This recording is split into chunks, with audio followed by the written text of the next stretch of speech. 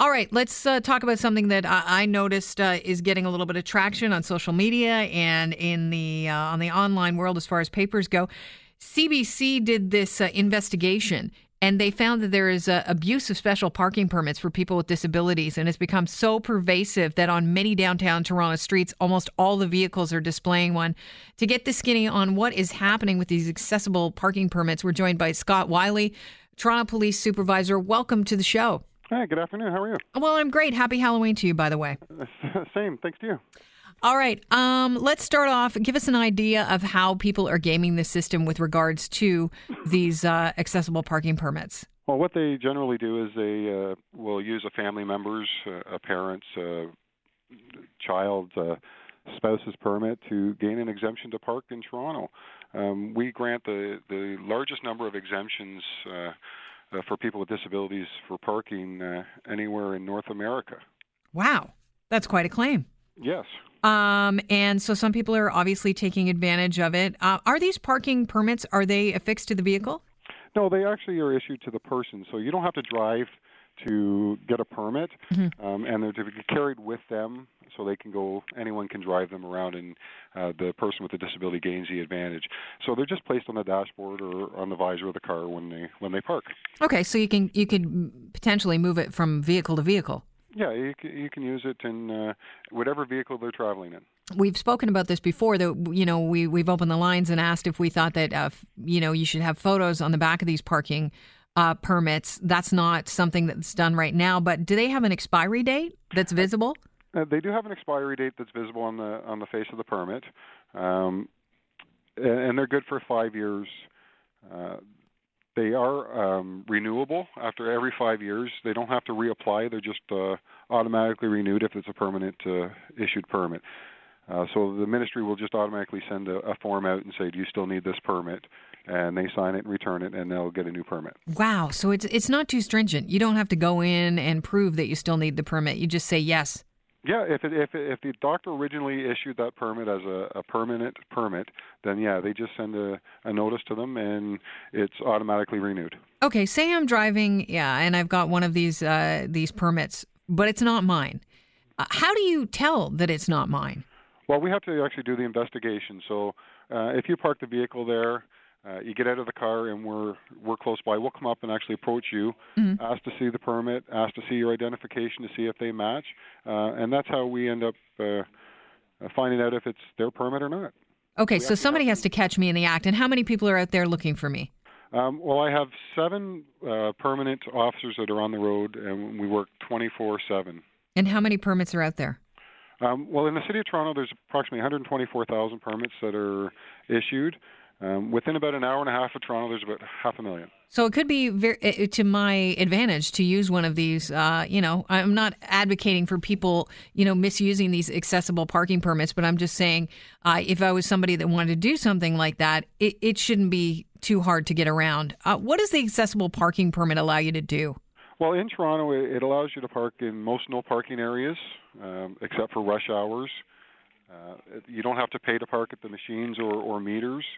You don't have to buy a street permit to park overnight on most Toronto streets. For any overtime parking, so if there's no bylaw there's a 3-hour bylaw in Toronto that permit exempts you for 24 hours.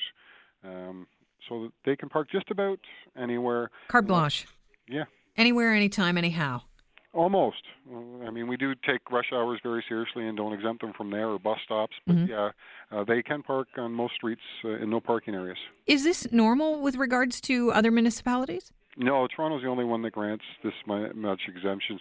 Most will only grant exemptions in overtime parking, or they have a maximum time frame that they allow them to park in those areas, usually about 3 hours to 4 hours.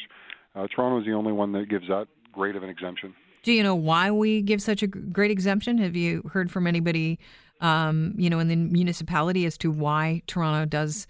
No, they're just concerned about the assisting people with disabilities, and that's our point. Is we want to make sure that the people who need it have the advantage of using it. That's why our unit was formed, was to stop the misuse of it. Yeah, I'm hearing that a lot of people with accessible passes that really do need it are having to park in places like on curbs because they are waiting for a parking spot. And, it's not a case of someone needing accessible parking to, that parks in front of the store they're going to, running in, running out. They're waiting for quite a while to get a parking spot close to where they need to go. And apparently it's being taken up with people that are just not coming back to their cars. Yeah, it is a parking pass. You park on the street, go to your office to work, you're gone there for 8-9 hours a day, your vehicle isn't moving. So it prevents the people who are coming to go to these places that you're working at, and they can't even get in there because they have to park farther away. What are the penalties for misuse of the accessible parking permits in Toronto? Under the Highway Traffic Act, it is an offense to use the permit, and the fine ranges from $300 to $5,000. Wow. Okay, so let's get back to the role play of me being in somebody's car. I've got a family pass, and I'm supposed to be driving that person around. They're not with me. I'm stopped. You ask me if you can look at the pass. Clearly, the ID doesn't match up. What would be the fine that you're most likely to give if I say, I didn't know, it's my parents' car, I wasn't thinking? Well, unfortunately, we take it as serious. We will take the permit, retain it, lay a charge under the Highway Traffic Act. It's up to the courts. There's no out-of-court settlement for that, so you must go to court for that. Mm-hmm. And the Justice of the Peace will determine the fine amount in conjunction with the prosecutor. Plus, you'll get a ticket for the parking offense. So if you're in a no parking area, you're going to get a no parking ticket, plus the charge under the Highway Traffic Act for misusing the permit. You said there are 7 of you out there looking for people that are abusing accessible parking permits. How do you suggest we combat this abuse? Because clearly the fines aren't working if we're getting a rash of people abusing the system. Like I said, it's an enforcement issue. We can only enforce with the manpower we have. I'm sure that if we had the ability to put more manpower on it, we could do some more enforcement. But the recommendations that the service made to the province and some changes, a secondary doctor, making sure that the permit is a picture on the back of the permit, and making sure that the temporary permits are turned in when they get their permanent one, because those permits are often used by family members. Wait a minute. So they don't have to turn in a temporary permit once they get the... They're asked to turn it in, but there's no enforcement of that. So they just get the new permit. The temporary permit that they're issued is usually for about 3 months. Mm-hmm. If they get the other permit within 2 months, there's a month that someone else can use that permit. So there's no enforcement of them to turn it in. But it does expire. It does expire. Right. There is an expiry on that. Unfortunately, we get people who alter those. They're mm-hmm. paper permits, so they start, writing with pens and ink and try to change it on us. Mm-hmm. But we do have ways of combating that we know when we see a permit that should be expired a long time ago and has been altered, we do know that. But they're out there, so it makes it difficult sometimes. Well, listen, I wish you the best of luck with this because, there's a reason why we issue accessible parking permits in the city of Toronto. It's for people that need them. I find it kind of despicable that people, try and game the system in this way and take up valuable space for people that actually, legitimately need this parking pass. I appreciate your time.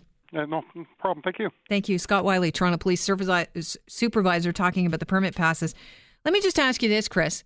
I didn't want to push too hard on Scott Wiley. But is it just me, or do you think that if we didn't, if we took away the street? No. Oh, okay. Sorry for jumping ahead of you. If we pull back on the exemptions, mm-hmm.